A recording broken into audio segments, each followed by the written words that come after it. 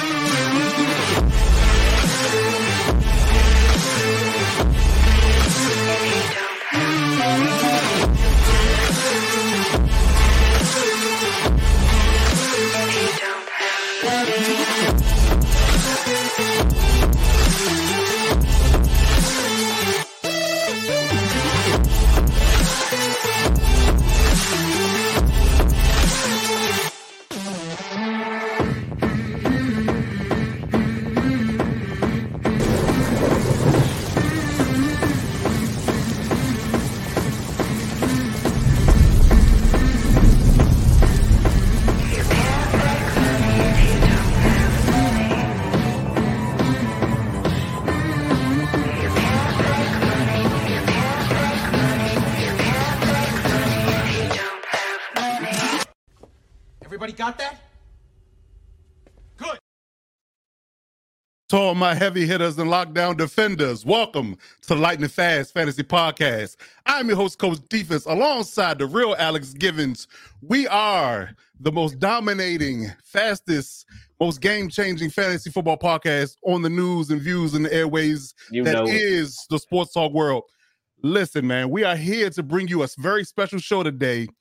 Friday at 11 a.m. It is live and direct. We are getting ready to embark on the NFL season in less than a week. And for those that haven't had drafted already, this is our special draft show that we're going to get you ready and get you primed and ready to win your fantasy football league and your draft this weekend. So if you have not drafted yet, you want to pay attention to this podcast, especially because we are here to give you the best advice you can possibly find when it comes down to chasing that ring, chasing that trophy, chasing that belt, chasing that money. And we're going to give you the advice that you need to draft a good team. The real Alex Givens, how you doing out there, good sir? What is happening?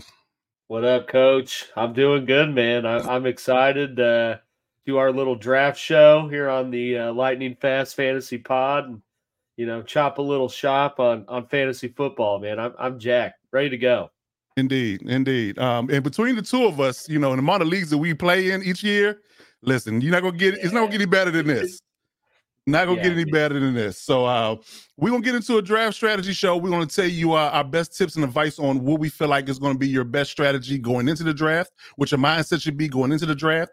We're going to talk about the best advice when it comes down to player types. We're also going to talk about what type of players, position-wise, you should draft. And we're going to give you our top 10 lists of who we think are can't-miss prospects and people that you should draft early. And then we have some sleepers for you as well. So we break that down. And then we're going to give you our advice from my perspective from the standard league. Alex is going to do PPR and a little bit of dynasty advice at the end. So we will get right into it. We're going to start off with our best advice strategy. So here's our topic base. We're going to get into that first and foremost. Like I said, what's your best 2023 pre-draft strategy? What your mindset should be going into the draft? Positional advice, what type of players you should be looking for. Then we'll get into our top 10s, 5 best sleepers, and dynasty and keeper league advice as we wrap up the show. So, Mr. Givens, let's talk a little shop here. So when it comes down to, like I said, Alex is mainly going to be the PPR guy. I'm going to be mainly the standard league guy. So what do you feel like is your number one advice to give a person when they're starting to draft? Like right before you get into your actual drafting of, literally when you log into the draft board, what is your philosophy going into your draft? Yeah, absolutely. I mean, that's obviously a very important. I mean, people that go into fantasy drafts absolutely blind. You need to reassess what you're doing. Just might want to put a little thought into it. Just a little. Just a little. And just a preface for our viewers here. I mean, I am one of those guys that can't say no, which means I'm in 7 leagues. So, I got to prep a little bit just so I don't look like an idiot in any of them. But, I take more of the motto of the more I'm in, the better probability I got to win at least one. So not a bad philosophy at all. Not a bad philosophy.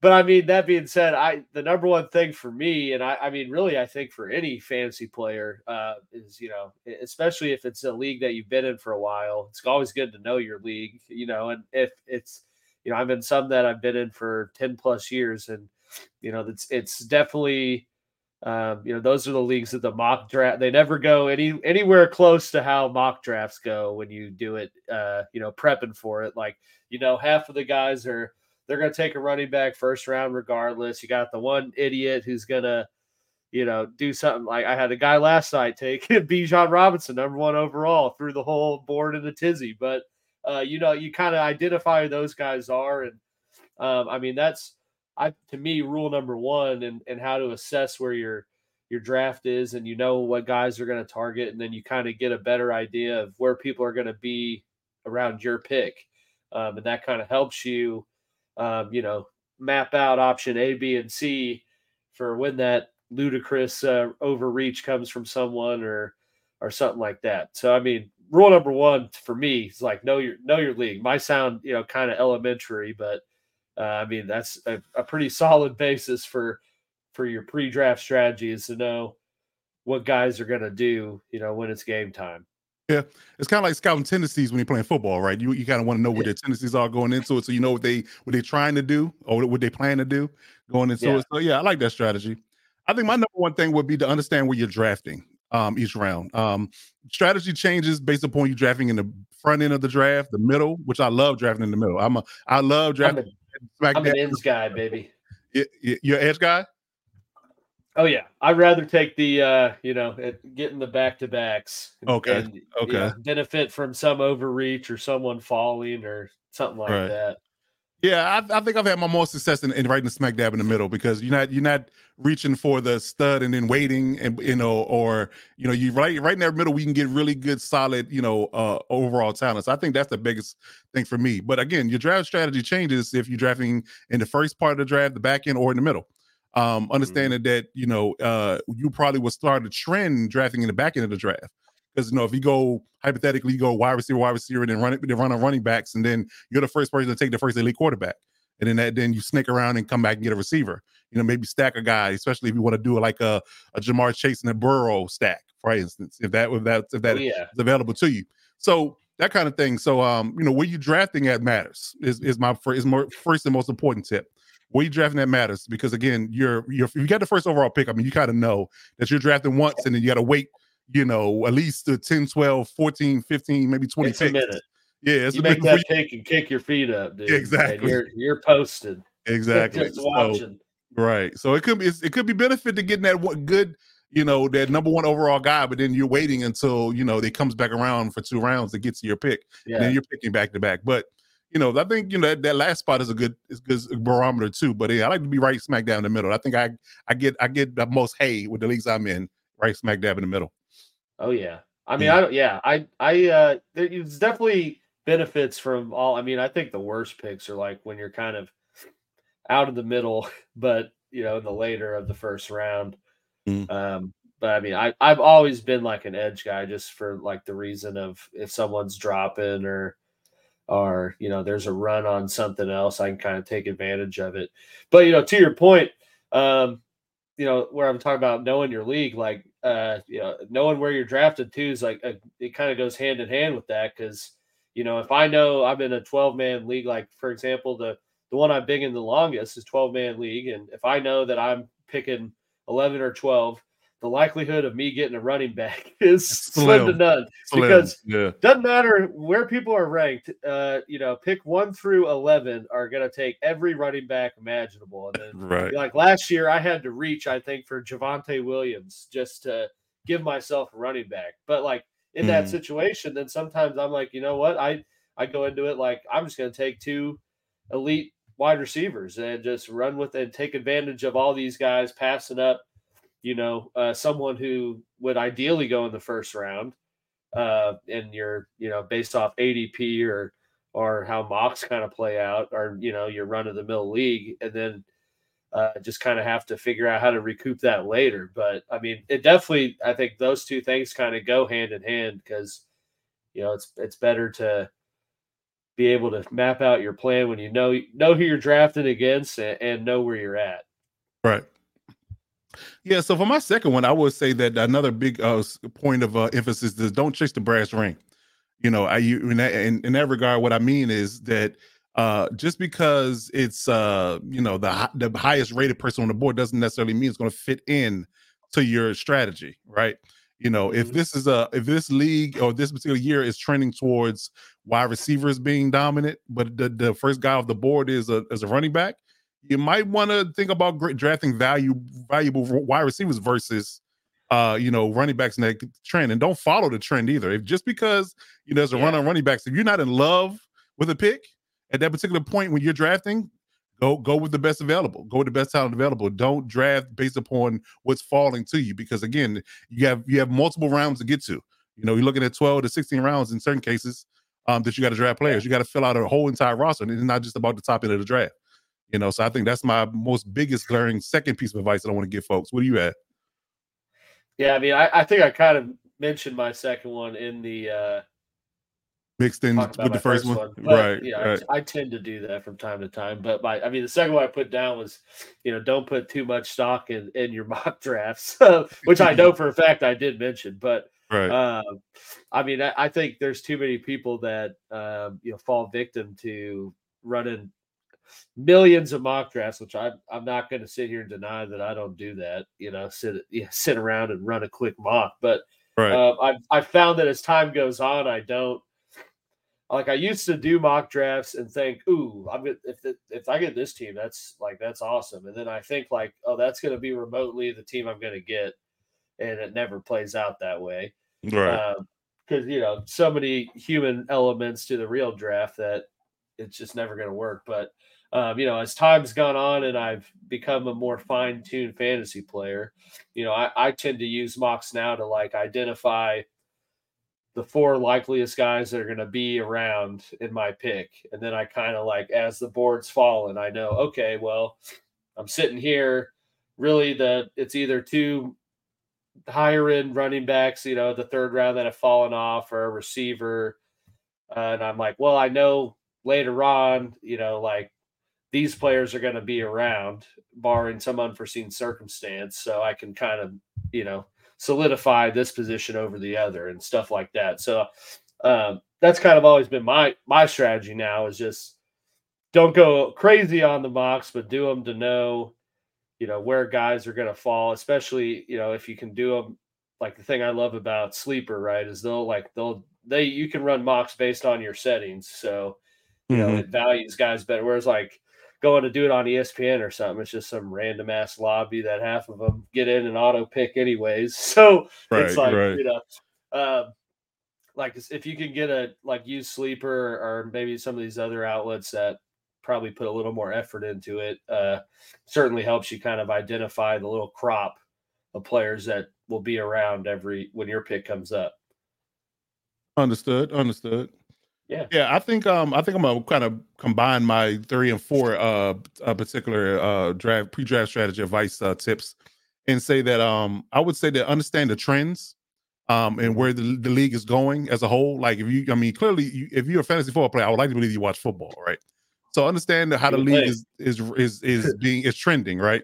Because I think when I first started playing fantasy football, years ago, it was more running back dependent. You know, the running backs were king, wide receivers were lower tier. They kind of were meshed in with the tight ends, and the quarterback was secondary. And the defense, depending on how your league is scored, the defense was very paramount too, especially, you know, before the rules changed. So I think that particular aspect of it, you know, that and understanding that and understanding what the league values today. I mean, we can go back into the conversation about how running backs are being devalued versus wide receivers being, you know, targeted and quarterbacks getting all the money. So, you know, that's generally where offenses are going to trend as well from a schematics perspective. So I would look at that and understand that that's probably the best bet to see exactly where the league is trending and who's doing the producing. I think that's where it boils down to. So I think that's what you need to do as far as drafting is to prioritize that and get that in your on your roster before anything else. And again, like I said, to go back to my original point, don't overreach for anything. Mm-hmm. Yeah, I think kind of piggyback off of that a little bit, the overreaching. You know, I put that my third one is it is kind of the golden rule that I live by. I mean, barring some unforeseen circumstance or something.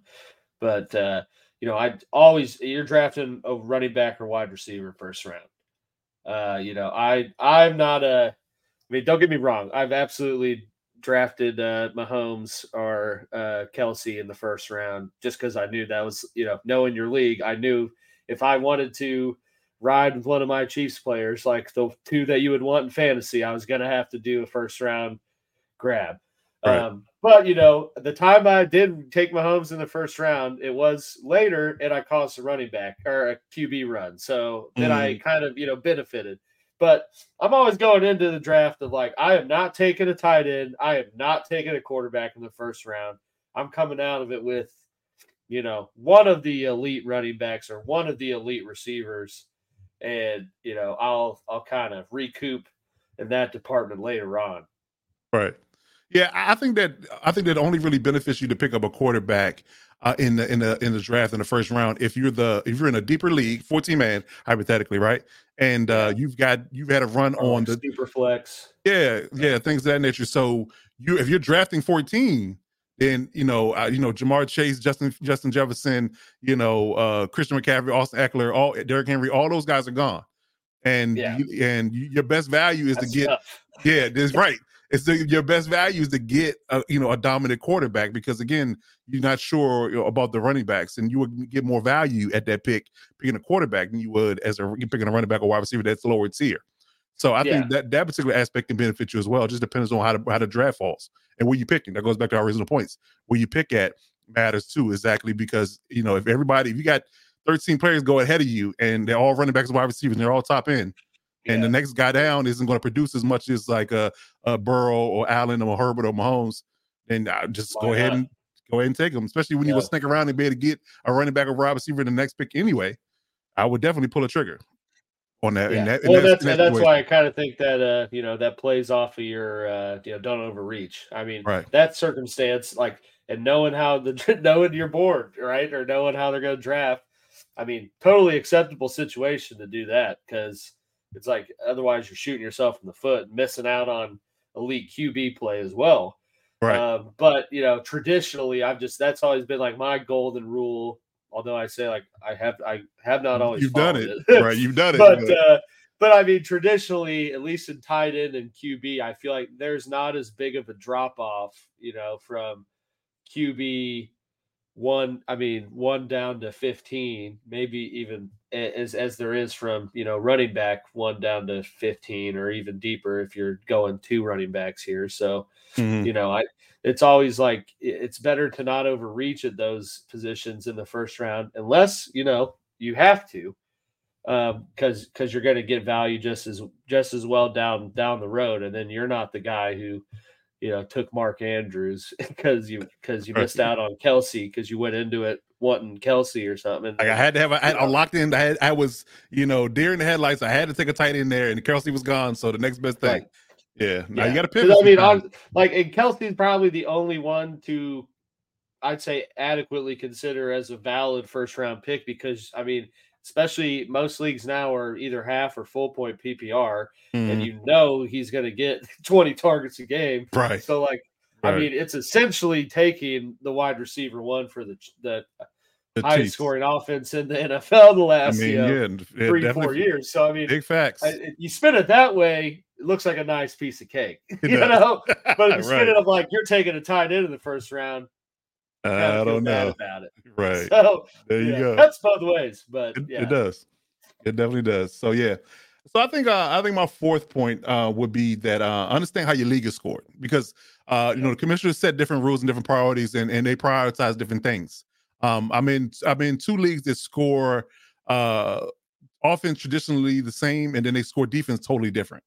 So when you prioritize things and how you draft, that'll dictate exactly what's valuable. Because some people do, let's say hypothetically, some people do 20 points a point for 20 yards a point for a quarterback. Some people do 25. Some people do, most people do 10 yards for wide receiver and running back, but some people do 5, some do 15. So it just really matters how your league is scored. So, and if your running back is more valuable in certain cases in your settings and your scoring, I would prioritize that position more so than the standard positions, because again, we make more points with running backs because they score more often than wide receivers hypothetically, based on how the settings are made.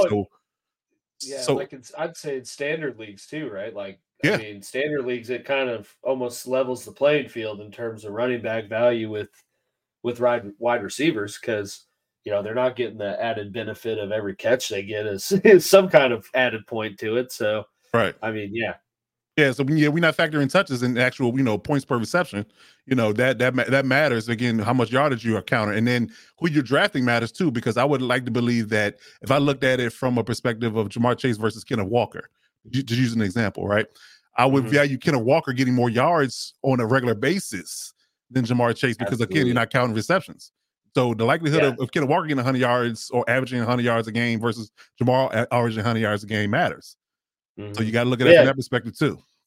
Because you got to, I mean, speaking from standard league scoring perspective, right? Like, there's always a receiver's always going to have one game where they may have 6 catches, but they're going to have 30 yards. Right. Right. I mean and no touchdowns or anything. None. PPR league, whether half or full, I mean, that's at least a 10-point game. That's an adequate outing for someone in your lineup. But standard league, that's like maybe 3 points. There you go. and like, difference.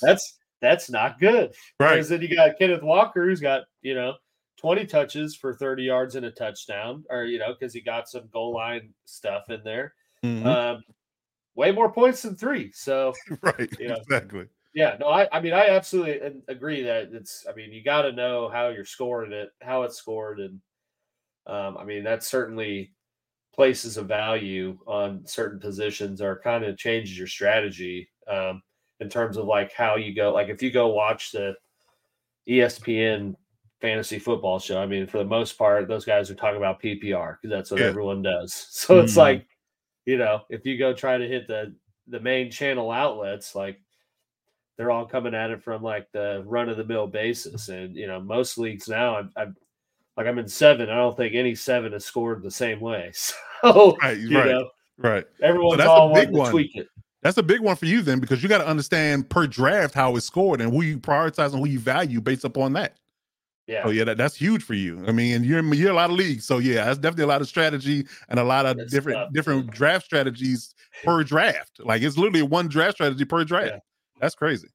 Told you, I put on Twitter, dude. I'm like Charlie at Always Sunny, like trying to figure out, who is Pepe Silva. Right. With all these 7 drafts, I'm like, who is this guy? Is he on my team? Which one? There you go. There you go. So what would be your most adequate advice at this level, since we got through the first 3 or 4 segments? Yeah. So, I mean, the other 2 in terms of kind of thinking about drafting, and, I think the first 3 we've talked about were, obviously a little more geared towards the early rounds of the draft or starting it off. I mean, and these ones might seem a little dumb, straightforward, but I would say, one is once I get into the later round, I'm all about I pursue value above all else. So if someone's fallen and he may be hurt, like Jonathan Taylor, for example, all the stuff that came out in a mock up to this point, he was going first round, maybe second, because of the prospect that he's going to play week 1. But now, we know that he's not, and he's going 6th, 7th, maybe even later, depending on how stubborn people are. So to me, that's like a huge value, right? Later rounds, and definitely one that I would consider taking over. And I'm talking more like those later, like middle rounds is kind of where I'm like more about the value. Then when I get into the later stuff, late rounds, I'm usually drafting a kicker and a defense, the last 2 rounds. And then I'm looking for who's the youngest dude that's like, gonna maybe get a bite of the apple. So, chasing upside players later of like unproven guys or guys in new systems that were like systems needing someone else to come in and take a target share. Yeah, that's where you're good to know your rookies in those later rounds. Yes. Rookies that have high upside, like you said. Yeah.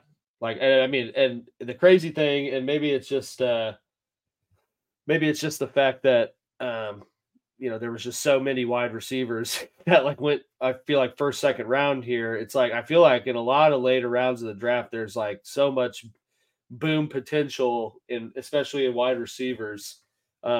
Because there's just so many rookies that like are, you don't know how they're going to work into the fold, but at least 1 or 2's got to gotta hit. Gotta hit. So, that's kind of chasing fool's gold there. But there's just a lot of upside in taking younger players that got a chance to pop than taking like Michael Thomas or something. Yeah, well, you don't know what he's going to be off injury, so that's great advice as well. I do like that. So I think this is wild because I was sitting here reading my last one, right?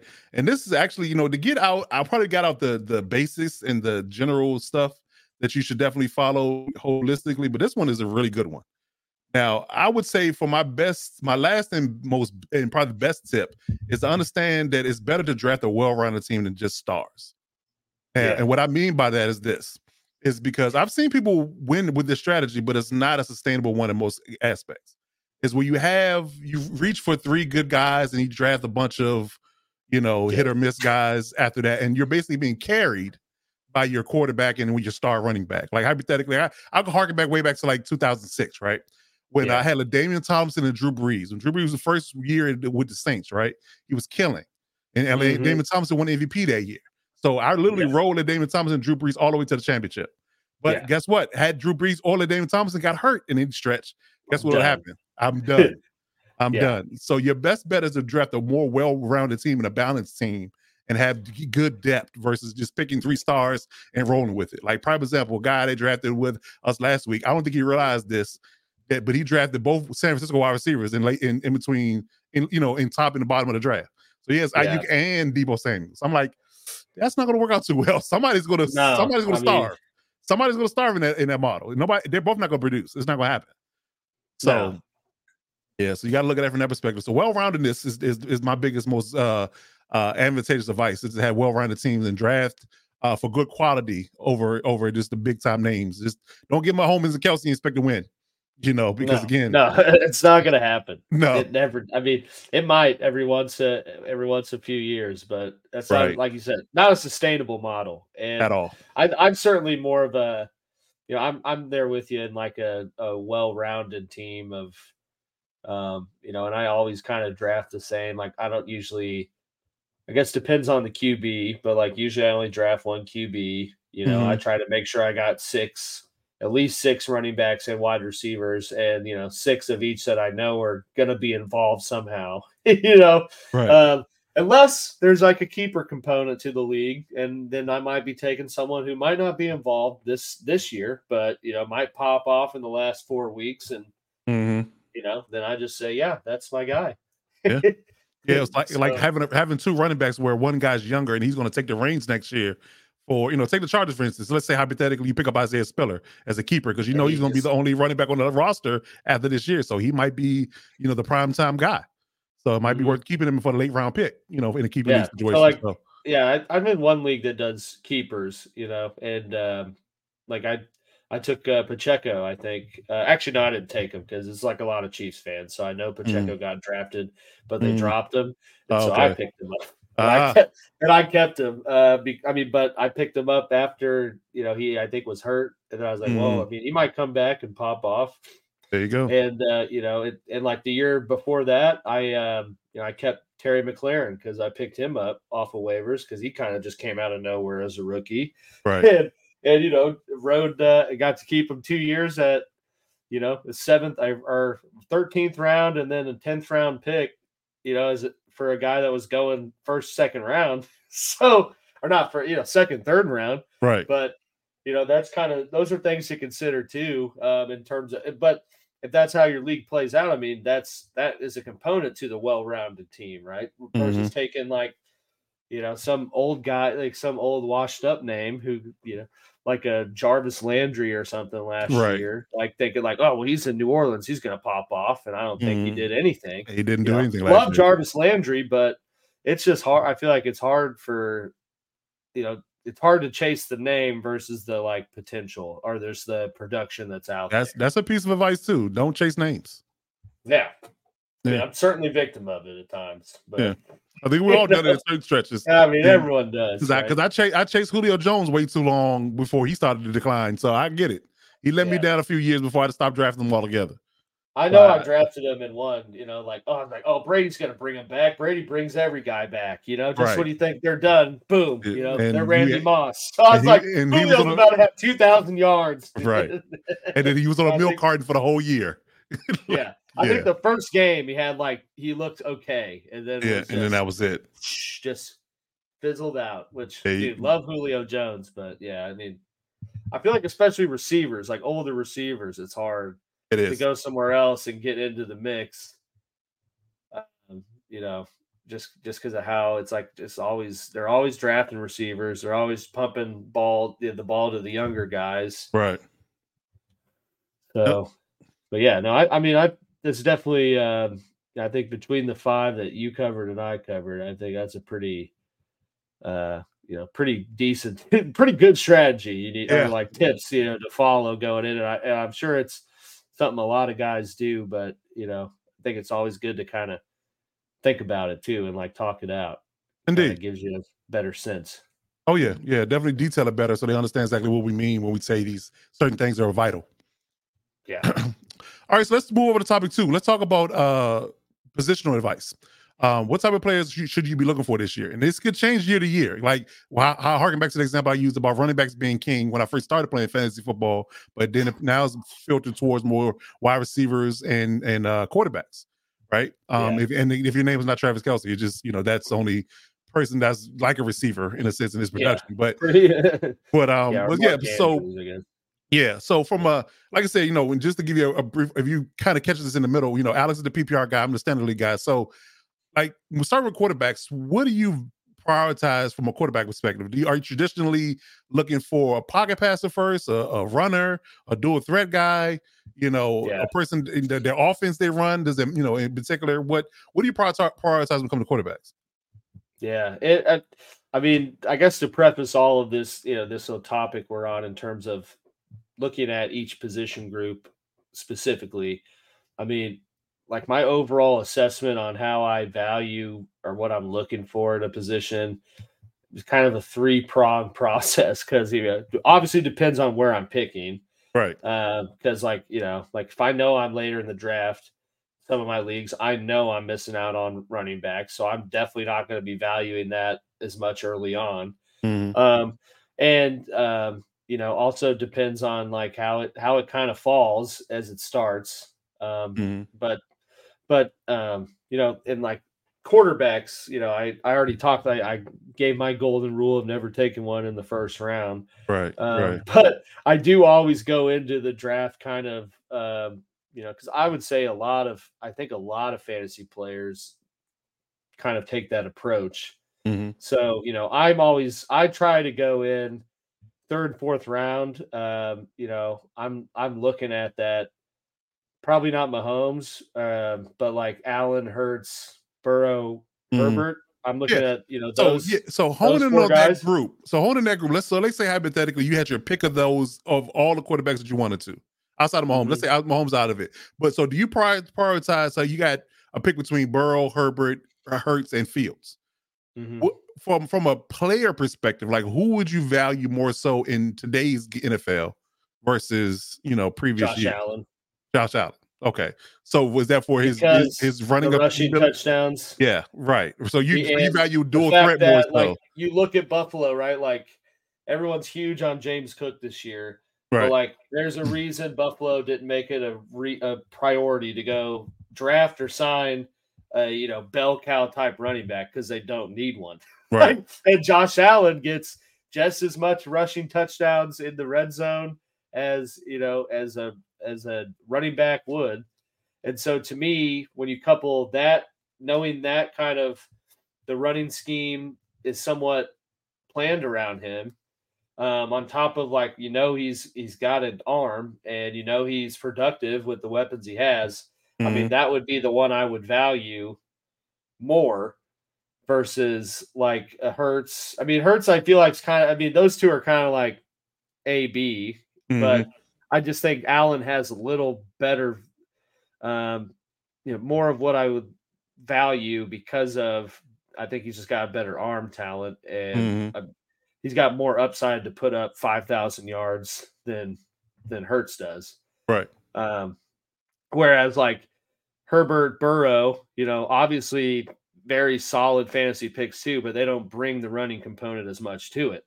True. But at that same time, like I don't necessarily like value the running component that much, but it like depends. Like let's say I'm in the third round and I'm in this like the league I'm talking about where I missed out on all the like good running backs. So I took, I got like, I wouldn't get Chase or Jefferson most likely, but I got like Devontae or Garrett Wilson or someone or Stephon Diggs, and then turned around and got kind of like that tier 1B of running backs. So like, I might value the aspect of Hurts or Allen more, knowing like I can kind of recoup a little. Yes, that's running exactly stats from that position. That's exactly what I wanted to hone in on. Yep. Yeah. Yeah. So it like I said, kind of depends how the board falls to some degree for me, but that's because I don't like, it's weird. Like I said, there's not a huge drop off when you go look at the stats of like quarterbacks and they finished, where they're at in fantasy. There's not like a huge drop off from QB1 to QB10 as there is from like RB1 to 10. So like, and you and I talked about this earlier, like Geno Smith, right? Guy last year, willing to probably didn't go drafted in a whole lot of leagues outside of like Seattle fans that were like, Geno, we trust, but he ended up, he was the 5th to QB5 in scoring. I know. Year. I was very shocked to read that stat. He put up 314 fantasy points. So I mean, like that's, and I mean, like there's like Burrow was 4, he put up 369. I mean, that's a little bit of a drop off, but like at the same time, you had to take Burrow 2nd, 3rd round. Right. Whereas you get a guy like Geno or Kirk Cousins or, even Daniel Jones with QB9. So like those are guys that you can for sure get later and you're going to get some production. But like I do like go into round 3 or 4, like those 5 that we mentioned outside of Mahomes, maybe even Lamar. I probably consider Lamar, but Lamar's done me dirty before too. Right. Well, he should be happier now with his new contract and a new overseas. Yeah, so it absolutely. should get better. It should get better. Obviously, like I'm looking at those guys, but if it's like, if it doesn't feel right to me, I'm not going to do it. And I'm just going to, I'll dig for a QB later. Right. Or I'll ride with a rookie. Like, and there's, I mean, at least 3 out there that are going to start. And you got to think one of them is going to be remotely decent. So there you go. There you go. So yeah, I share that same sentiment. I think that especially if you load up or stack wide receivers early, and the running back pool isn't the best, and you don't necessarily trust, or you feel like the running backs you have to choose from are being handicapped or handcuffed by another legit starter behind them, they're doing like an RBBC kind of thing, running back by committee model, then I would pick a dual threat quarterback because again, like you said, and if you look at the comparison, we went back and forth talking about Hurts and Mahomes last year. Like Hurts didn't have the same amount of throwing touchdowns by a decent amount, but guess what? If you combine his rushing and his passing touchdowns, it was close. It was close before he got hurt. So I mean, if you look at that, put up 385 points. Mahomes that's the whole 28. I mean, it didn't even play a full season. So like exactly. Exactly. So yeah, I definitely value that if your running back pool isn't up to snuff when you're drafting. So I would definitely prioritize that. Looking at Lamar Jackson, looking at Justin Fields, looking at Jalen Hurts, of course. And again, Jalen Hurts may not give you a whole lot of rushing yards, but that what they call a tush push now. I still laugh at that name. That it's still legal. It's still legal. So he's still getting a touchdown from the goal line. So he's vulturing the running back situation, and he's getting the touchdown because they're doing that play every time on the 1 yard line. So that's points. That's fantasy points. So I would prioritize that, and I think that is going to be paramount. Because again, if I can't get Mahomes or Herbert or Burrow, because I've gotten burned by Josh Allen because I feel like Josh Allen is a little bit reckless. I think he throws a lot of picks when we don't need to. That hurts you. You're not wrong. You're not wrong. Yeah, so that hurts you because there's a -2 in most leagues when he throws those picks. Yeah. When I know Herbert and Mahomes and Burrow won't throw those picks. So if I can't get my hands on those three, I'm going to likely pick up through a threat because again, he's going to give me points in multiple facets. So, and I think he's going to be really productive and he'll give me stats for in multiple ways. And I'm just not worried about him throwing the ball, and especially in bad weather, he's going to not go throw the ball for a whole lot of yards, but he's going to use his legs.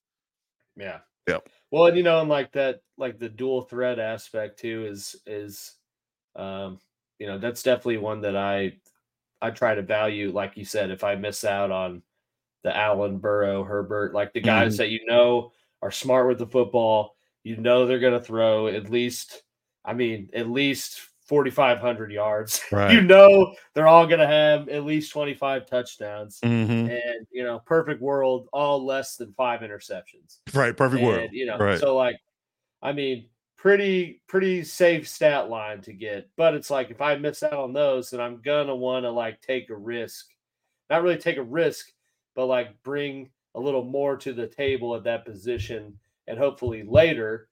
But the unfortunate thing is Justin Fields, right? He's probably the second most outside of Lamar that would bring that dual threat capability. But you don't know how he's going to be as a pocket passer.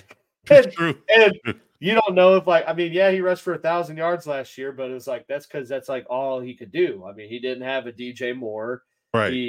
And that's the difference.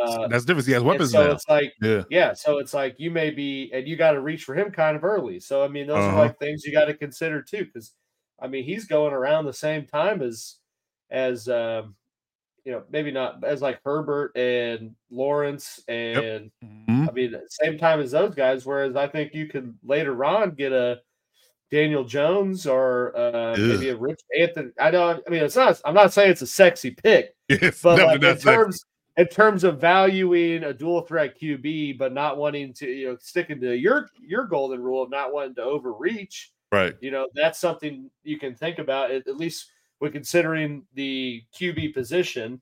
That's something you can think about when you're later. If you don't want to overreach for for a Justin Fields, or if you don't want to take that risk in the 4th or 5th round on Justin Fields, where you could, take the risk, albeit, just as much, if not more of a risk with a Daniel Jones or an Anthony Richardson or something. I would say Anthony Richardson has a big time dual threat component too. But again, I think I'm more concerned about him being a pocket passer than Justin Fields at this point. So that's you gotta weigh that option too. But yeah, I like both our aspects. I think I like both our opinions on that. There's definitely some good knowledge in there, some good nuggets in there for the fan base to really grasp on and just won some league right there. Yeah, I think it did. I think it did. So cut. Exactly. You heard the statement from the start of the show. You already know what it is, what type of time we're on. So definitely. If you guys are, if you are providing a view to this video, you have consented to the agreement that we get your cut. Yeah, we take a finder's fee. It's in the bylaws. There you go. There you go. So now I'll start with running backs. I think that my biggest, I guess you could say, advice when it comes down to what type of running backs you're looking for is that if you can buy now this is a very small window of opportunity when it comes down to this, what I'm about to say. But if you can get yourself a running back that does not have a true, legit handcuff behind him, is your better option when you're drafting running backs early. That particular aspect is dying. A lot of people are drafting 2 and 3 and 4 running backs in certain cases. In the Chargers case, we got 4 now. So, again, kind of. They're not using all of them. But that's the thing, but it just depends on how you look at it, because I think if you look at Seattle's perspective, I think they will use Walker and Charbonnet equally. Mm-hmm. So you have to look at it from that perspective. So do you value Kenneth Walker high when you know he has a legit handcuff? Or in this aspect of it, this one I really love, when you have a receiving style back in RB1, but you got a goal line back in RB2, like Kamara and Jamal Williams. So I would look at it from a perspective like, if I can get Derrick Henry and I just need a guy to give me 100 yards and 2 touchdowns a game, I want Derrick Henry versus, somebody like Alvin Kamara who's going to get vultured at the goal line. Yeah. So that. Well, and I think how you kind of value or look at running back. I mean, I think like the accountant lawyer golden answer to anything is it depends. And right. I think the golden answer for fantasy football, especially pre-draft strategy, is it depends where you're picking. Because PPR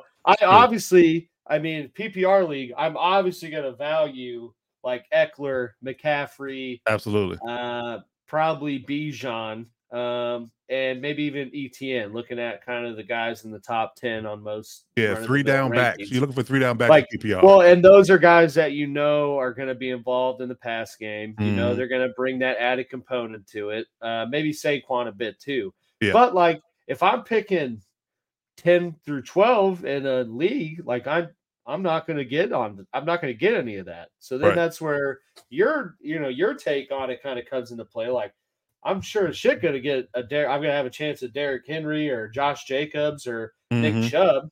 Right. Like I love Nick Chubb, but like those guys don't bring in a PPR type league. They don't bring that added juice, You don't get the juice from them. But like, you're still going to get points from them, but then you know that you got to like, to me in that position, if that situation happens, I'm a big Nick Chubb guy. I mean, I love Derrick Henry too, but I know it, as much as I hate to admit it. I mean, you gotta realize that at some point Derrick Henry's just gonna fall off. I mean, maybe not because the dude is like an alien. He really is. Like he literally looks like just someone like a Madden creative player that like someone just juiced to all 99s and made like 6'8". Made him 99 speed and 240 pounds. Muscle definition, Right. But I mean, at the same time, he's not getting any younger. And like, to me, that's like a big risk to take Derrick Henry with my number 1 pick.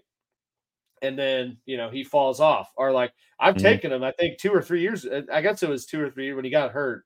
Right. I mean, granted, he balled in the 6 weeks he was around. Because I think he led the league for like most of the season. He did. But matter of fact, he was still leading the league like 3 or 4 weeks after he was hurt. He was still leading the league in rushing. So that's how crazy it was. At the same time, then you look at the long jet, like looking at that season in totality, you're like, damn, like my first round pick got hurt. Like for the most part, you're never gonna win if your first round pick is out for the year. Right. But like, to me, I that's more like risk with those guys. So like, I would like, probably look at a Nick Chubb or someone safer that I know is going to be involved in the offense, or Josh Jacobs, now that that's all kind of hashed out. But then I know that I got to make an emphasis in round 3 through 5 to make sure I'm getting someone else that's on a similar type of path, right. Or similar type of emphasis, just so that I know, I'm losing out on the PPR aspect, but I'm still gonna have 2 solid running backs that I know are gonna get 15, 20 touches. Right. So what sentiment do you share about wide receivers? Wide receivers, I'm like I'm big on. I just kind of look at the target shares, or because I mean, especially in PPR leagues, I try to like look at kind of the target shares that guys had last year, or if it's rookie guys, what was like the target share breakdown last year, and who's not there. Because I mean, to me, it's in PPR, like it's more about drafting the possibility of getting, someone who's getting the ball thrown their way at a high volume 20 times. Right. And I mean, they catch all 10 passes thrown their way. That's 10 or 5 points right there just from the jump, not even counting the stats that come after that. There you go. So, right. Yep. That's my kind of thing. Like, But like I said, the golden answer, like also depends where I'm drafting. Because I mean, if I'm picking 1, 2, or 3, I mean, I know I'm coming out of that with you're just going golden goose at that point. with some, I mean, like I'm, you're getting a Jefferson, Chase. Yeah, you're leaving there with something.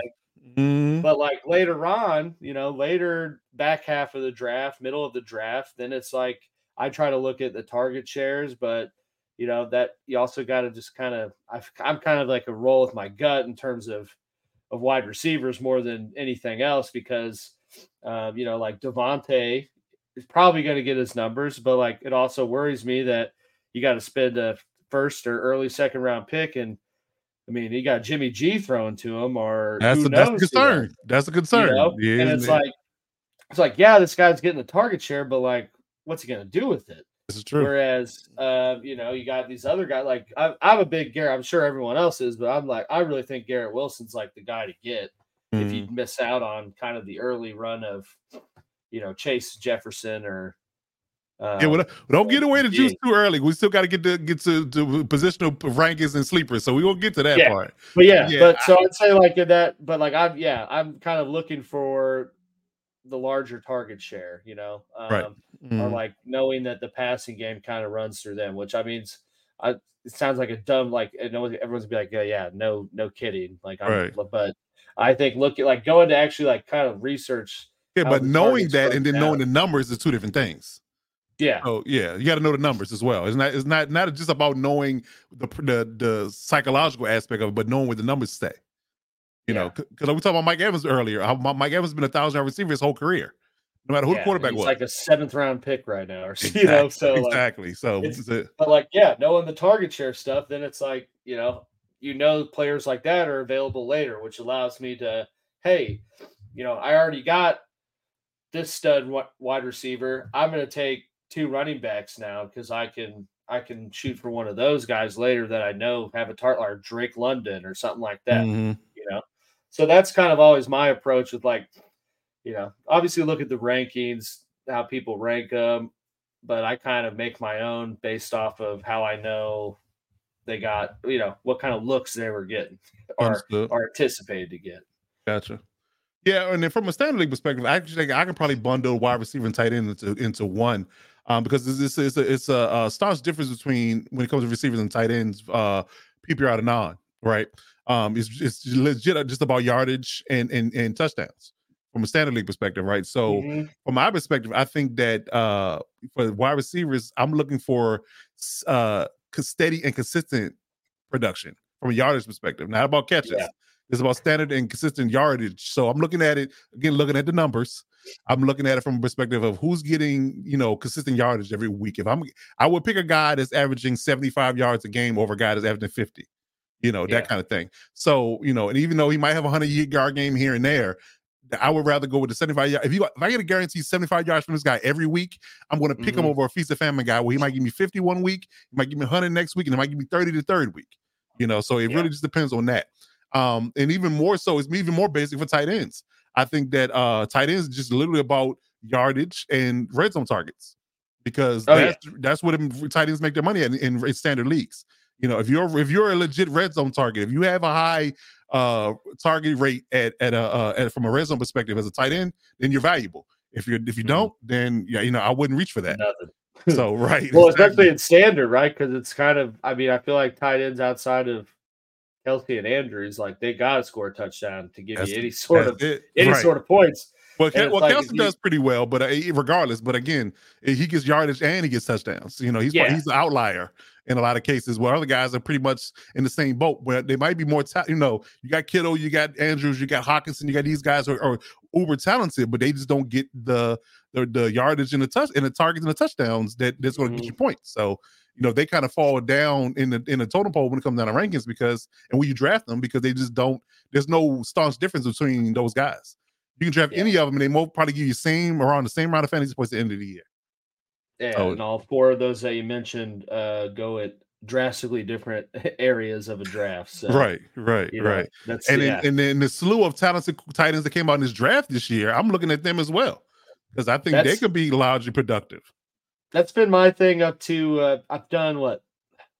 Yeah, I got 1, 2, 3. I got 3 drafts left, so I've done 4 up to this point. Right. 2 have been dynasty, but in terms of kind of my approach to tight ends, you know, I haven't gotten Kelsey because I'm not doing that in the first round. Haven't gotten Mark Andrews. Right. But like I've been trying to get someone a little higher up.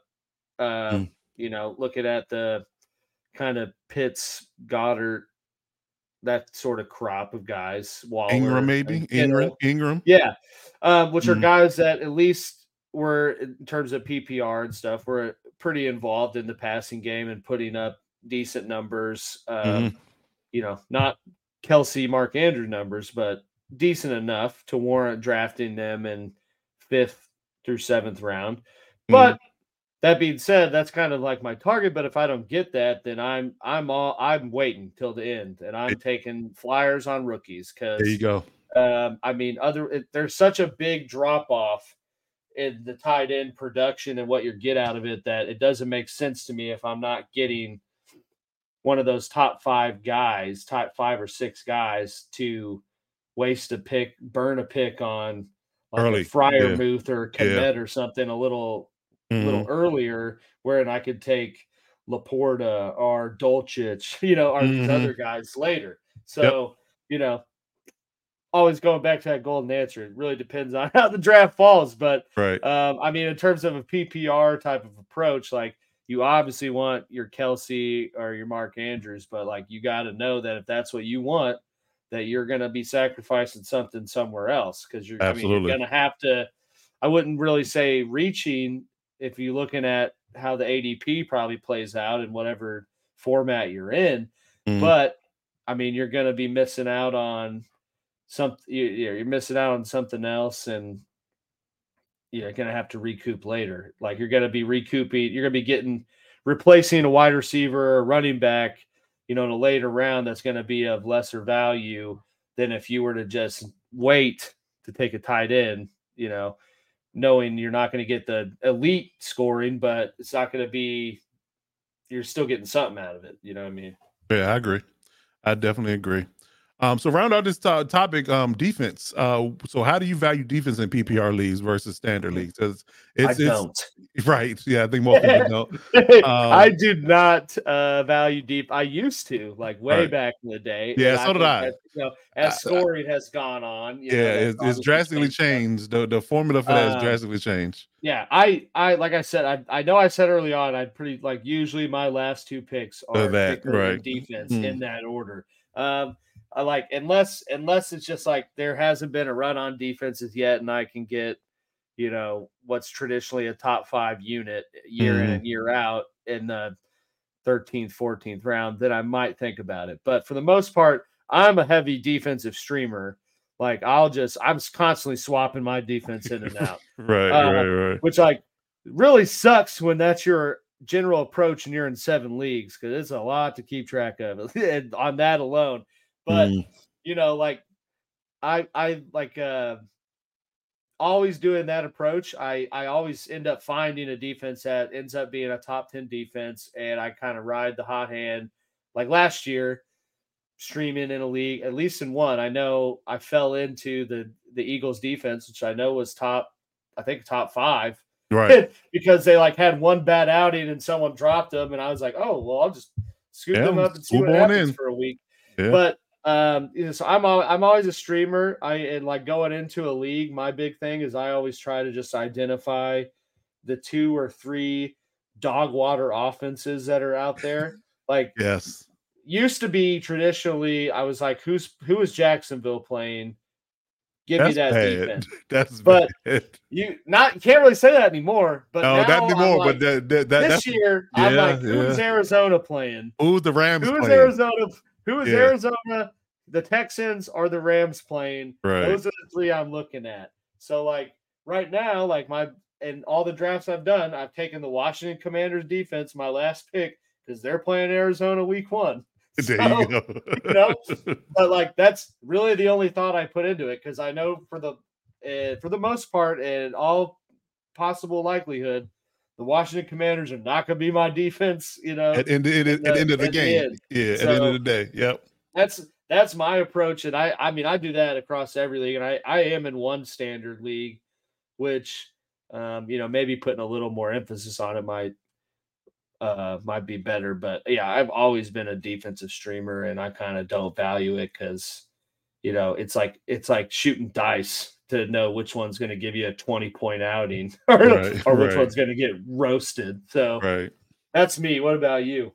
Yeah, I think the standard league's a little bit different. And again, it goes back to my point about how he scored. Like I said, one league doesn't prioritize points per game. Like, so you giving up points or not giving up points doesn't matter. Like, it's all about sacks, interceptions, and touchdowns and things of that nature, right? So I would, in that particular aspect, in that particular format, I'm going to only prioritize a defense that is good, has a really good pass rush, has or has a really good secondary. Like, I looked at Dallas. Dallas is a golden goose for me. Both. Right, we have both, exactly. We got both. Exactly. So I prioritize Dallas's defense because they looked really good in both aspects. They got lockdown defenders on the back end, and they have good pass rush. So they're going to give me points, and they should cause turnovers with their elite pass rush and their elite secondary. So I should get a lot of sacks and should get a lot of turnovers. So teams like that, I think the Steelers are a good pick as well if that's the type of format you're gathering. But if they do prioritize points given up, I think that certain teams, certain defenses may not give you a lot of sacks, a lot of turnovers, but they don't give up a lot of points either. Like again, the Steelers are a good defense that doesn't give up a lot of points. The Chiefs, because of their offense, don't give up a lot of points either, because guess what? They're blowing people out a lot of times and they're chasing them. So they don't give up a lot of points. So that might be a decent value for you in certain aspects. So that's how I prioritize defense based upon how it's scored. If it's traditionally scored and all the stats matter, then I would just go with the best holistic defense in the back end of the draft. But if it's only prioritized by turnovers, sacks, touchdowns, defensive touchdowns, fumbles, things of that nature, I'm going to go with either the really heavy hitting defense that looks really elite on paper, or I'm just going to, like you said, I'm going to, at the back end of it, I'm going to get somebody that's not going to burn me. That's really or whoever's playing the Rams. Right. One of those. I'm telling you, dude. The Jacksonville, like, who are the Jaguars playing approach worked pretty well for me for like a really nice. When Blake Bortles was the quarterback until 2014 or 15 when they got Fournette and then like went on the run and went to the AFC Championship game. Right. But prior to that, it was like, yeah, damn, that defense is for sure getting 10 points. Like, there's gonna be at least one pick. Whoever was playing the Jets was a good one for a good while too. Whoever was playing the Jets. It's like now, obviously Arizona, like with all the moves they're making, and it's rough. No Kyler, cutting Colt McCoy, so the only sense of continuity there, like that offense is going to be rough. You might be able to stick in with Seattle because they got a good defense. On top of the fact they play Arizona and the Rams twice, so the NFC West defense might be good for you holistically. 49ers. That being said, I did take Seattle last night because someone did. And that's another thing too, is like sometimes the streaming approach doesn't work if you're in a league with a bunch of streamers because you're all fighting. And we're all doing same stuff. It worked nice when it was like I was like the only one that did it. And people were like, "Why are you always just adding and dropping defenses?" And I'm like, whatever. But then it just like I started seeing more and more people doing it, and then it's just like, I lose out on waiver claims or, putting in, if you're in leagues that do budgets, like you lose out on that stuff if people have the same approach. So, that kind of brings us back to like knowing your league. Cause if if you're in a league of you want to stream, but 4 or 5 other guys kind of do the same thing, then you might have to change your outlook and approach on a defense. Yeah, just go for a better defense and just stick with them. Yeah. But overall, I don't overly value it because you can find defenses late, like Jacksonville, right? They were the top 6th best fantasy defense last year, and I'd be willing to bet not a lot of people took them. So like you're going to be able to find a decent defense that ends out in scoring. Without having to break the bank on, what are the like big ones? I guess like San Francisco or the Jets. The Jets, yep. It's like crazy though. Like the Jets are all hyped up, right? About like they're such a good defense, but like in terms of fantasy, they were the 9th best defense. Well, you So also it's got to realize the offense wasn't that great, so they were on the field a lot more. Oh yeah, I mean I do get that, but it's like I feel like the we're drinking the Kool-Aid a little bit on. Oh yeah, especially listen, the Hard Jets, Knocks is going to but- have Jets selling high. Everybody's selling high on Jet stock. Hard Knocks is No, going to do that. that Every happens time. every year, right? It does Like, exactly. that's why I like Garrett. I like Garrett Wilson, right? He's going to be spiking in drafts because that happens the star of Hard Knocks is always going to be going It high. is. Yep. So I mean, you had people drafting Jared Goff last year high because he was on Hard Knocks. So I mean, it happens. It happens. Yeah. All right, so let's forward over to the, I guess you could say, the juicy part of this podcast show. So we're gonna get into rankings. We're gonna talk about standard league from our perspective and PPR from Alex's perspective. We're gonna go down the list: quarterbacks, running backs, wide receivers, tight ends, and defense. So starting with standard leagues, I guess you gave some nuggets of how we feel about these particular guys early on, right? But for standard leagues, I value Patrick Mahomes first, Jalen Hurts second as a dual threat, Justin Herbert third, Lamar Jackson fourth as a dual threat, Joe Burrow 5. Only thing that gives me trepidation about Joe Burrow is that calf. Is that calf 100%? So kind of gives me he's back, but again, those soft tissue injuries are tricky. So I'm it's why he dropped a little bit on my board because of that. But he's definitely 5, no lower. Josh Allen, although his interceptions kind of give me pause, he's still a productive quarterback. Trevor Lawrence at 7, Justin Fields at 8, I had Aaron Rodgers at 9. Maybe it's the Hard Knocks, floor, maybe not, but he's still a legit quarterback, regardless of what age and team he plays for. He's still legit. And I think Deshaun Watson got actual weapons now, Exactly. So it should work. It should work. So, and I have Deshaun Watson at 10. I think he has a resurgent year for the Cleveland Browns with that dominant running game and that underrated receiving core with Amari Cooper, Peoples-Jones, and Elijah Moore, and David Njoku at tight end. I think he's got all the weapons he needs to be successful. So he rounds up my top 10. Tillman too, who might be. He's a sleeper for me. He's a sleeper there we go. A little preview. For everyone. Preview. Yes, I'm indeed. in your head, man. There you go. There you go. Yeah. All right. So for running McCaffrey, number 1. I mean, I think he prioritized number 1 for me is because he doesn't have a true handcuff, and he's a true 3-down back receiver. He does well in the rushing and the passing game.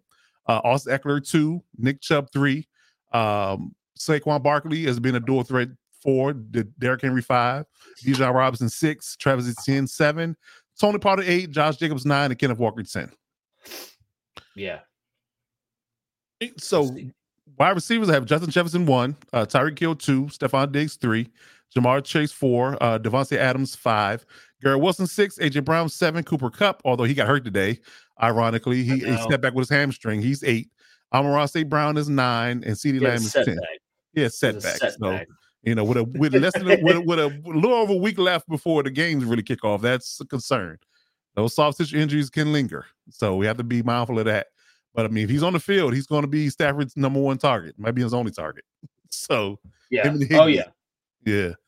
So I think this is a pretty decent list. And I think that you get deep time value because I think the first 4 go pretty quickly in most leagues.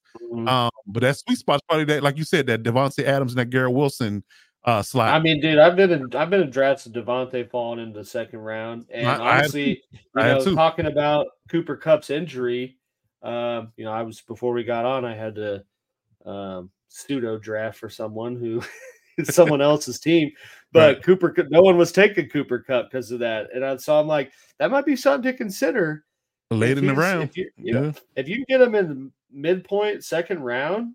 Yeah. And because of the setback, and maybe he doesn't play week 1, but he's back the next week.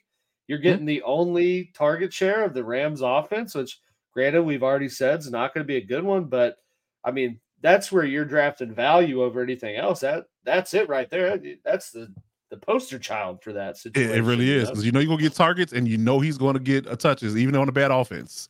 If one person's going to be good in that offense, it's going to be him. Yeah, I definitely agree with that.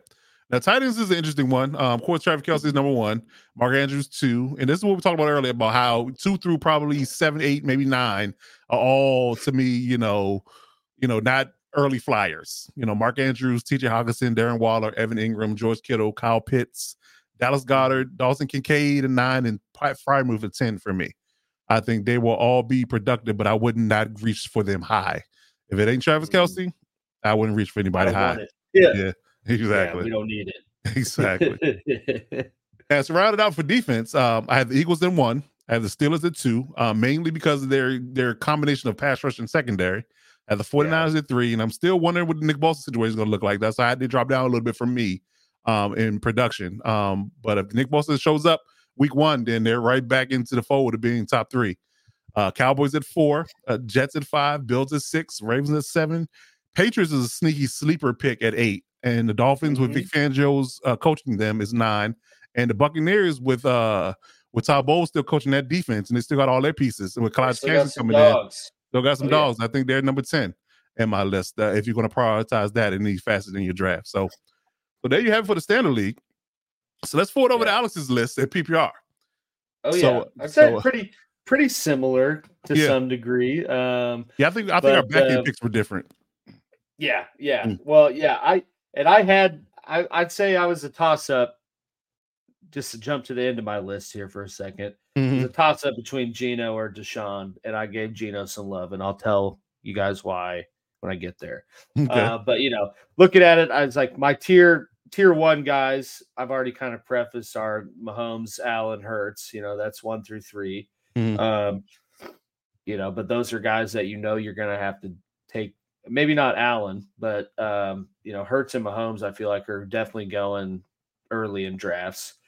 My tier 2 guys are the Burrow, Herbert, Lamar, Trevor Lawrence. I think those guys are looking at the QB crop, the like kind of next in line to either excel off of their stats last year, but are still, I'd say the crop that are the consistent ones are, you're going to get points. And I mean, Lawrence might be the biggest risk in that.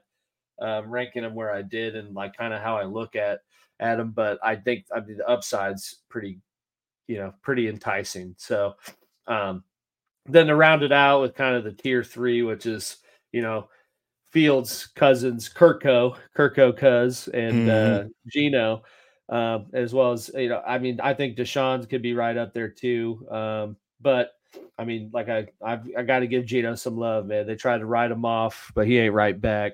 Ended up being a top 5 fantasy QB. I call that a pretty good outing. Was it a fluke? Who knows? But great weapons in Seattle, and they brought in Jackson Smith. So enticing, and like Kirk Cousins, right? He's like he's the Kroger brand of QBs. Like he's not going to do anything over the top, but like he's reliable. I mean, always finishes top 10. So you got to give old Kirko Chains some love there. Kirko Chains, I like it. So yeah, I like it. That's kind of the reasoning is putting Geno and Cousins in there, just because I see a little bit of a strategy move in those back end picks, because if you can handcuff Justin Jefferson with Kirk Cousins and DK Metcalf or Jackson Smith and Jigba with Geno Smith, you're eating, baby. Eating all day. I like it. I like it. Yeah. Or even like the Lawrence with the Ridley. I mean, I'm a big stack guy. Maybe outside of stacking Lamar with someone, just because. I mean, I don't know. I don't know who's going to be eating. Who's going to be stacking with Lamar? I got an idea who is, but we'll get to that in sleepers. Yeah. So, all right. So for running backs, I think ours were pretty similar. Yeah.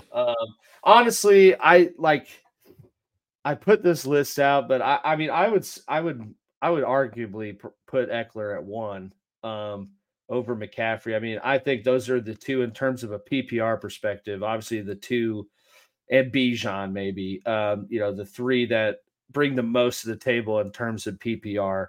Eckler, I think, gets a little bit more touchdown production than McCaffrey, and is also healthier. So I've definitely been burned by Run CMC time or 2 from taking him, and he's out.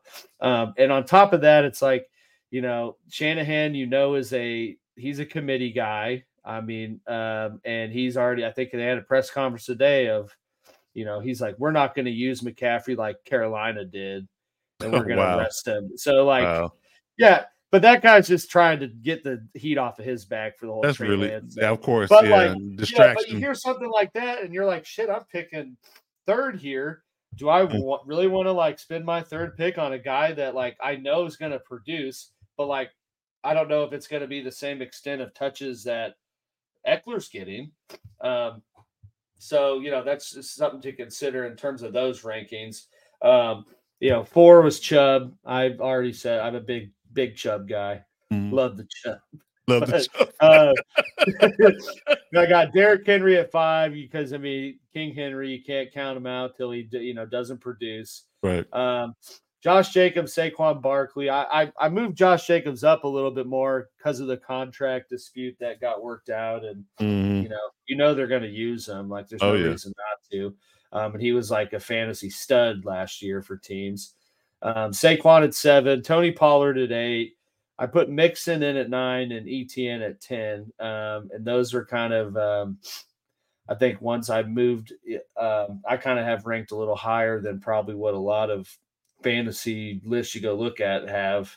But I just think that, Mixon took a pay cut to come back. And there's not much else out there to compete with him. And he's like a quietly valuable PPR asset. ETN as well, I think, is going to be used more in the passing game this year than he was last year, especially with the arrival of Tank Bigsby. Exactly. So, from a PPR perspective, I think that is something to consider, as well as, like he's my top 10, but that's someone that you can for sure get second, maybe third round, depending on how the board goes. So like for me, if I can get a top 10 running back on my own rankings, for a late second, early third round pick or something like that, that's a win value. That's a win. So yeah, that's kind of was my thinking with these running backs. Wide receivers, I'd say this one, I think we had you put Cooper Kupp a little lower than. The injury in the team is when maybe drop him a little bit. But from a PPR component, like he's much higher value. Guys that could have 12 catches for 20 yards, but right. That's points. It is points. But obviously, just Jefferson, Tyreek, and Jamar are like the cream of the crop in terms of PPR value, and the arguably, I think the term now should be bell cow receivers, right? But although Tyreek is an interesting one because he's up there, but Waddle gets just as good stats too. They were both 1,000-yard receivers last year with Tua even being hurt. That's bonkers. crazy. Crazy. Like you could have had Waddle and Hill last year. Like you were talking about the dude that took Samuel and Ayuk, right? Like you could have both, and you would have been good, freaking stellar. Exactly. But yeah, so Cooper Kupp 4. Maybe now barring what we talked about, the injuries, he might move down my list. Devontae, I kind of just put him at 5 out of respect because right. Tay does get his, but I don't know how he's going to get his this year. Yeah. Stephon, if he breaks 1,000 yards or gets the normal, share of yardage he normally gets, then he's just that dude. Yeah, and it don't matter who the quarterback is. Yeah, he's not that dude, and Jimmy Garoppolo's a serviceable QB, but it's just he's going to get hurt. And you just don't know what's going to happen after that. Exactly. And so he could arguably be put a little deeper down the list. Diggs is up there, same type of reason. No matter how many other weapons they try to give Josh Allen, Diggs always is the most productive one, and getting his. So, right. And then this was kind of where I tweaked my rankings more than probably how run-of-the-mill rankings have these players.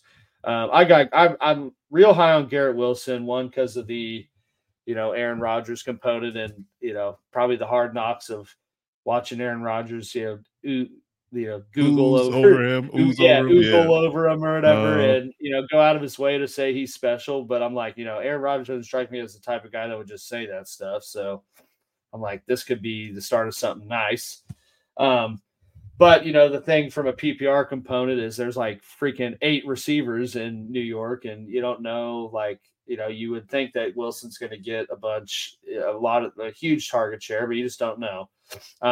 Then Amon-Ra St. Brown, he's a PPR machine. because there's not much else in Detroit. Not at the moment. Not with Jameson suspended. Jameson's out. Yep.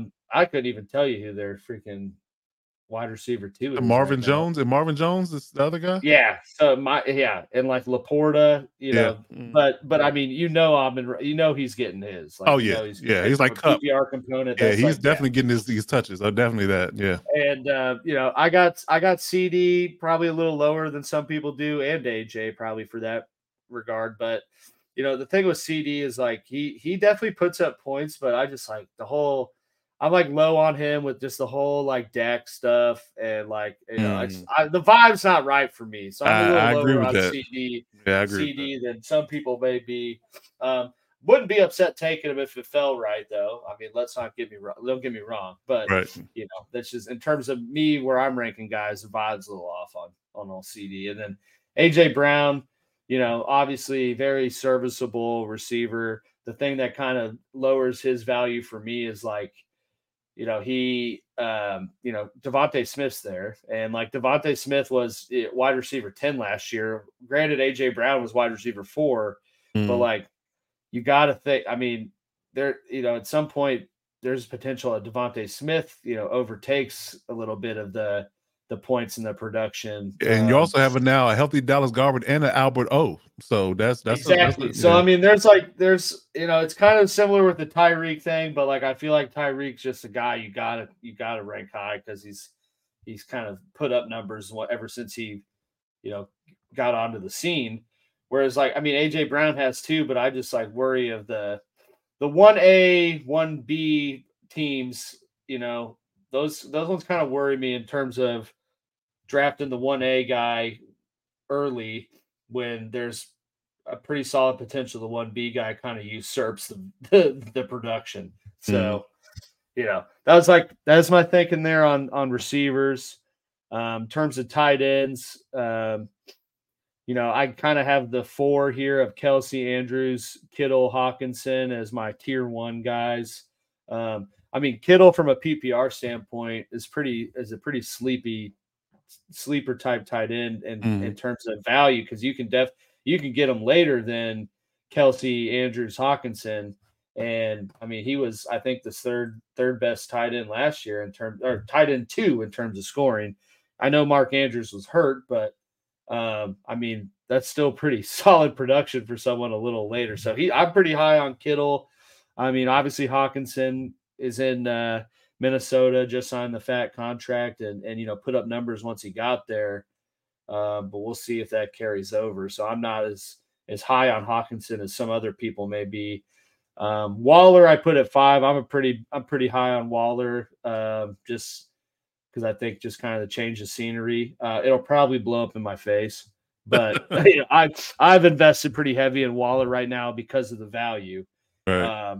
And the idea of Waller, right. in New York. So I mean, but you can get him in later, mid-late rounds even, and to me that's a hell of a value for the potential. Then Goddard at 6, which Goddard obviously can put up some numbers. I'm just not overly big on him because like he scored 86 fantasy points last year, so. In an injury year, he was hurt a little bit. Yeah, but like I just, they got to the Super Bowl without him, so like I don't see them like really going out of their way to implement him more into the system. So Kyle Pitts, I wanted to keep him off the list, but you can't because I mean he's just too talented. Well, and talking about target share, like Kyle Pitts was the second behind, I think Mark Andrews last year in terms of who had the most target share out of tight ends on the team, on their team. So like it's there. He just didn't do anything last year. Well, yeah, Marcus Mariota, quarterback, so that's that factors in. But I mean that's certainly a value you got to look at, and not really a value, but a prospect that surrounds Kyle Pitts that you got to look at. Evan Ingram at 8. Pretty decent production in Jacksonville. He scored 104 fantasy points last year. So, it might be a little dip off though with Calvin Ridley coming in, but Dougie P does always use his tight ends. So that he does. I think he'll still be a pretty productive guy. I got old Freiermuth at 9. Baby Gronk, I guess is what people call him, but he's kind of very much a flyer type pick. But a guy that I'm certainly looking at, depending on how the board falls. And then Laporta is my.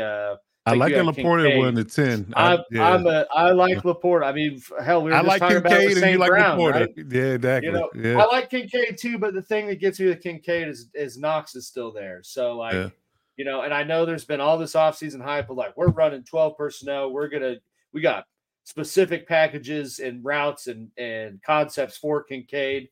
I'm like, cool, but I don't want to take a risk on that. But, as we're talking about that, like, I mean, I think in 2 drafts already, I've been able to get Laporta and Kincaid. So, well, there you go. Because I don't take one of these tight ends later or earlier. So right. I'm like, I'm getting my receivers, running backs out of the way when these guys are trying to kind of fill out their roster. Yeah. So, that's kind of rounds out the tight ends for me. And then defense, I didn't put a whole lot of thought into my defense because I stream them. We can glean from that. So you round down the list real quick. But I got Niners 1 just because I think that's where most people got them. And they were a decent scoring defense last year. They were 3rd. I got Cowboys 2. They were the 2nd defense last year. And, like you said, they're the golden goose in terms of defenses, pretty solid secondary, pretty great pass rush. I got Patriots at 3 just because to me, it's like, I feel like a pretty good value pick. And they were the number 1 fantasy defense last year. I know they were sneaky good in sacks and coverage last year. I did not realize that. I looked at the numbers. So that's a good pick. But obviously kind of a tough division with Buffalo. I mean, all those teams are poised offensively. Be good. Eagles at 4. I mean, they always have a pretty solid defense. They were 5 scoring defense last year. Bills at 5. They were the 4th defense last year. So, I mean, I think just based off of the last season production is kind of how I did it. Jets at 6. I think that they'll probably be a little bit better than what we were talking about earlier because they have a better offense and hopefully not out in the field as much. Ravens at 7, just because Baltimore and always right? Always good. I put the Chiefs in there. That was kind of a homer pick, but they also were the 8th defense last year. So I also put them where they fit. But also kind of a homer pick because Chris Jones isn't there right now, so I know that's absolutely going to affect that. True. I put the Broncos in there because I think that the Broncos do have a pretty good defensive unit, and I think they've got put on due to looking at strength of schedule and knowing. And that's actually, Pittsburgh was going to be on there, but the other justification for putting them on there is they got the second ranked, second easiest schedule for defenses this year. So, that's definitely something that I try to consider. Like I said, I try to highlight who's playing the dog water offenses, or I try to I got this website I look at that kind of ranks out the strength of schedule for defenses and try to kind of target that. So that was kind of my logic with this defensive rankings, with you guys knowing that I don't care. He's the offensive guy, not a defensive guy. I'm more the sort of defensive guy. But so hopefully those rankings and our advice up to this point has helped you guys out. So now we're going to jump into our sleeper picks. We'll give you a quick rundown of who we feel like are sleepers that you can get good and honest value out of in the later rounds. So like I said, I'm going to speak from the standard league perspective. Now, my guys, I'm going to start with the quarterback position. I think that Kenny Pickett is actually a good sleeper quarterback.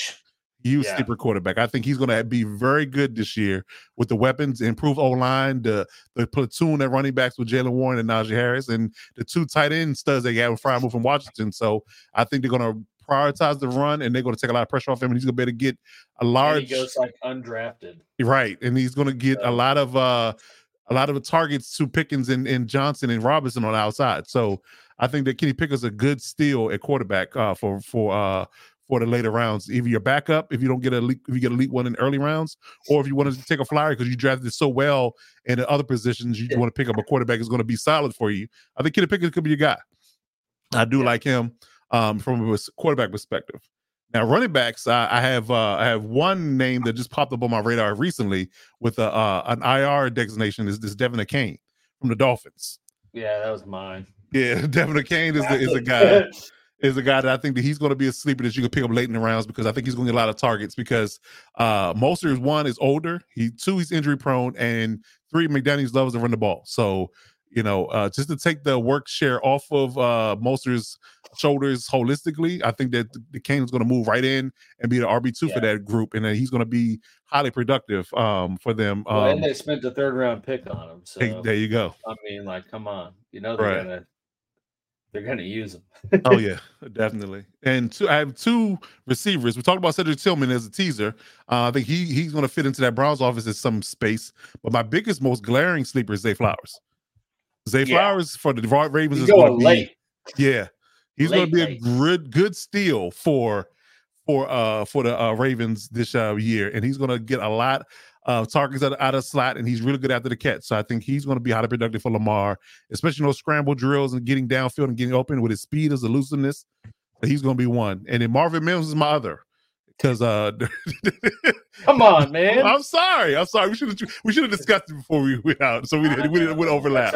That's all right. But Marvin Mims is my other guy because again, the Broncos don't have any receivers left. I mean, you got Sutton, Judy's hurt, and then you get Mims. That's it. And he returns kicks and he's catching the passes. So I think Marvin Mims is going to be the guy. He's not returning kicks, but yeah, I don't right now. No, I like Marvin Mims a lot. Yeah. So. You got any tight end ones? Yeah, Luke Musgrave from the Packers. Yep. I think he's a good sleeper. I think he's going to get a lot of targets. Highly athletic, really big target for Jordan Love, really good safety valve. So I think Luke Musgrave is going to be a good sleeper. And ironically enough, for defense, you had the Patriots ranked high on your list. I didn't, but I think the Patriots are a good sleeper defense to get later in rounds, so people don't prioritize. The Commanders, man. I'm telling you. Yeah, and I think the Giants defense is going to be sneaky good this year too. I think the Giants defense is going to be really good, especially since they got Isaiah Flowers for a 7th-round pick. I mean, not Isaiah Simmons. Isaiah Simmons for a 7th-round pick. Please. Yeah. Please. So I think that just adds to it. So with those edge rushers, that interior D-line, the linebacking group, and those safeties and corners, because they drafted Deontay Banks in the 1st round, I think they're going to be really good this year. So the Giants and the Patriots is sneaky defenses for standard leagues going into the draft. So what do you have left on your list that I didn't list?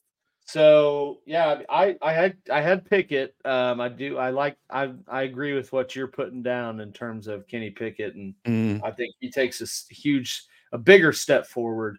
The other sleeper, I'd say I have one true like sleeper at QB, and I'd say that's Sam Howell.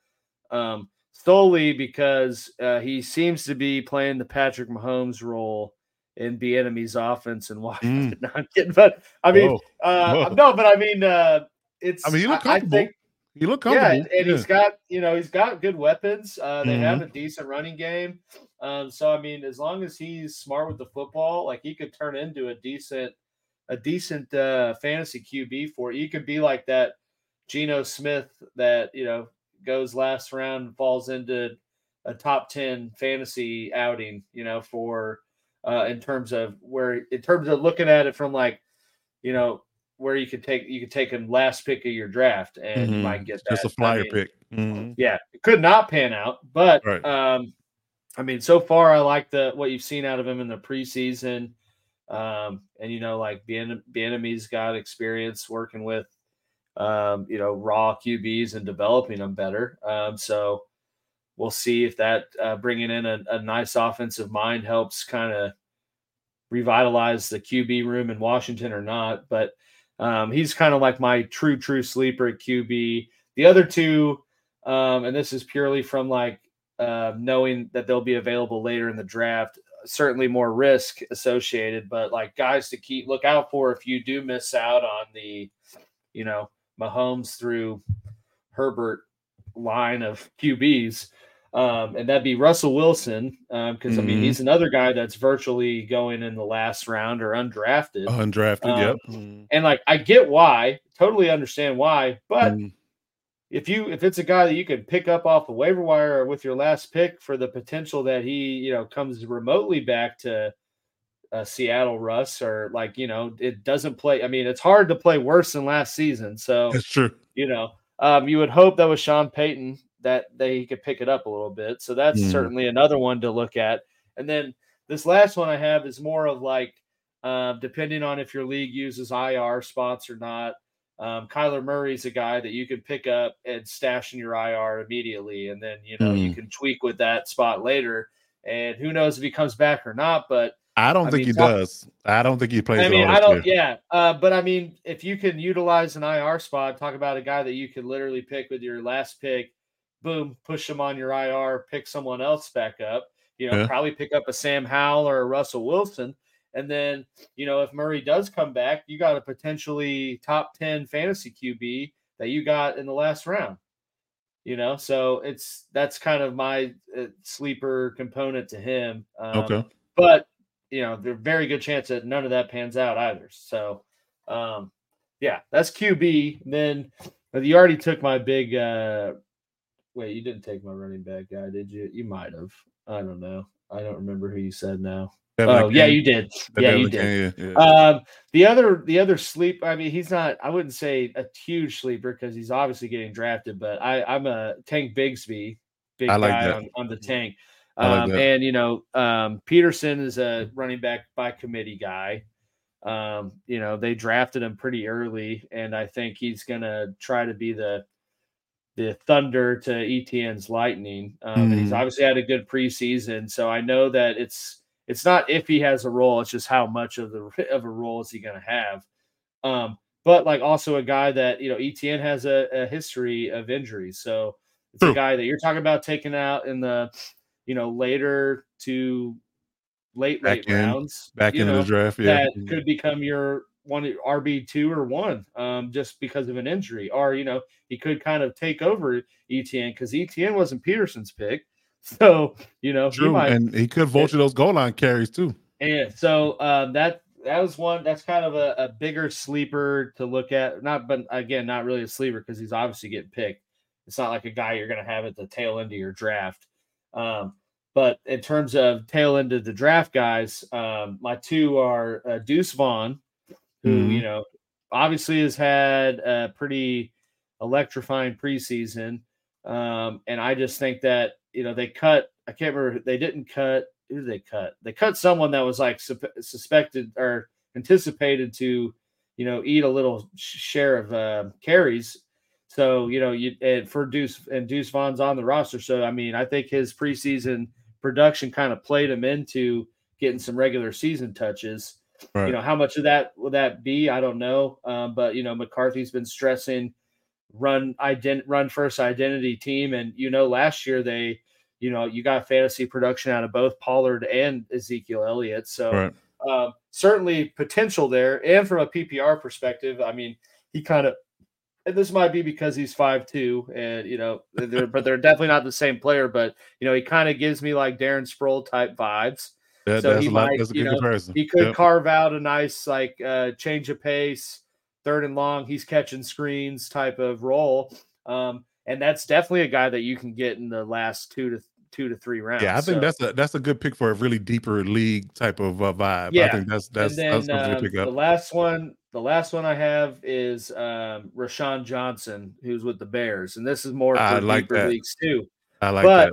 I mean, and you're obviously investing in a hodgepodge of RBs in Chicago with Herbert, Foreman, and Johnson, and Johnson. But I mean, they spent a draft pick on Johnson, and he's the only thing that's wrong with Rashawn Johnson was he was behind Bijan Robinson. Exactly. If he was at any other school, that dude would have been a baller and would have probably been talked about getting picked early. So I think the talent and potential is there for him to become, a bell cow type guy for Chicago. So that's one is, deeper leagues or keeper league type thing to look at, to think about stashing for the future. Now, wide receivers, you already took my two biggest ones. But I would say, in looking at kind of where guys are at in value, I think Michael Thomas is one to look at just because of the prospect that he could come back and be fine, and he's going pretty late. Juju Smith's kind of up there in that regard too. Yep. And I think that Juju's like a guy you get, 10th round, and he's wide receiver 1 in New England because there's not much else there. So, you're getting fooled, like I said, like fool's gold there, but it's at least the prospect of it could pop for a later pick. And Jameson Williams is a guy too. That's going later. Obviously got a suspension, and you can't 6 games. Yeah, So that's one to stash. But yeah, Mims and Flowers pretty big on in terms of those like younger rookie type sleeper guys. And then I think we've already kind of talked about my tight ends and Laporta, Laporta, Kincaid. But one we haven't talked about is I think there's pretty good potential for both Irv Smith and Cincinnati to kind of take out a nice. I like that. I'm talking about deep picks. Yeah, here, but, Irv Smith in Cincinnati and Hayden Hurst in Carolina are two that have certainly been involved in preseason, and I think could give you a little more production than where they're getting picked, which is like dead ass last. So right. There you go. And then defense. I've said, biggest sleepers kind of Washington because they're going pretty late and they are playing Arizona week 1. So, boom. At least for 1 week, they're good money. Boom. Yeah. Okay, so there's our sleeper picks for our pre-draft show. Lastly, we want to talk about, give Alex a little bit of leeway here to talk about fantasy league, dynasty leagues, and keeper leagues. So, any advice that we really haven't covered here that's pretty leaning. I guess you say forward leaning toward dynasty leagues and keeper leagues. Yeah, I I think we've kind of covered most of the ideologies going into that type of league. Obviously, it kind of depends on I'm getting into dynasty leagues for the first time this year, so I'm in 2, but we did the initial draft this year, which is obviously a different strategic approach than just doing the incoming rookies. But if you are getting into that, or you are in a league that is keepers, like I said, I'm a big proponent of later rounds. I'm looking for youth and potential to like Rashawn Johnson. I took him in, I think, both dynasty leagues because of the prospect of maybe a year from now he blows up. Our Deuce Vaughn or these other types. And those types of leagues, I think that's the most important and most crucial thing to be successful is what you're doing in the later rounds. Especially in dynasty, what are you doing in the later rounds that sets you up for the future? I listed Michael Thomas and Juju as sleepers, but I'm not taking them in a dynasty league because Michael Thomas is done pretty much. So that's guys you're taking for maybe 1 to 2 years of getting anything out of them. Whereas you can take these younger guys, and might not get anything out of them now, but they might pop off, if it's a keeper league, they might pop off in the last 2 weeks. And you're like, oh, well, I'm going to keep them. And this is my 13th round pick next year. But in every other league or redraft, he's going 5th round because of the potential. So, that's, I'd say, the biggest component to leagues with those types of settings are, added, sprinkles to them. It's obviously looking for value and looking for potential upside, but you don't want that value, it's not going to be like Michael Thomas or that's just not a smart play in that type of league. Gotcha. Okay. Whatever you have, ladies and gentlemen, that is our show.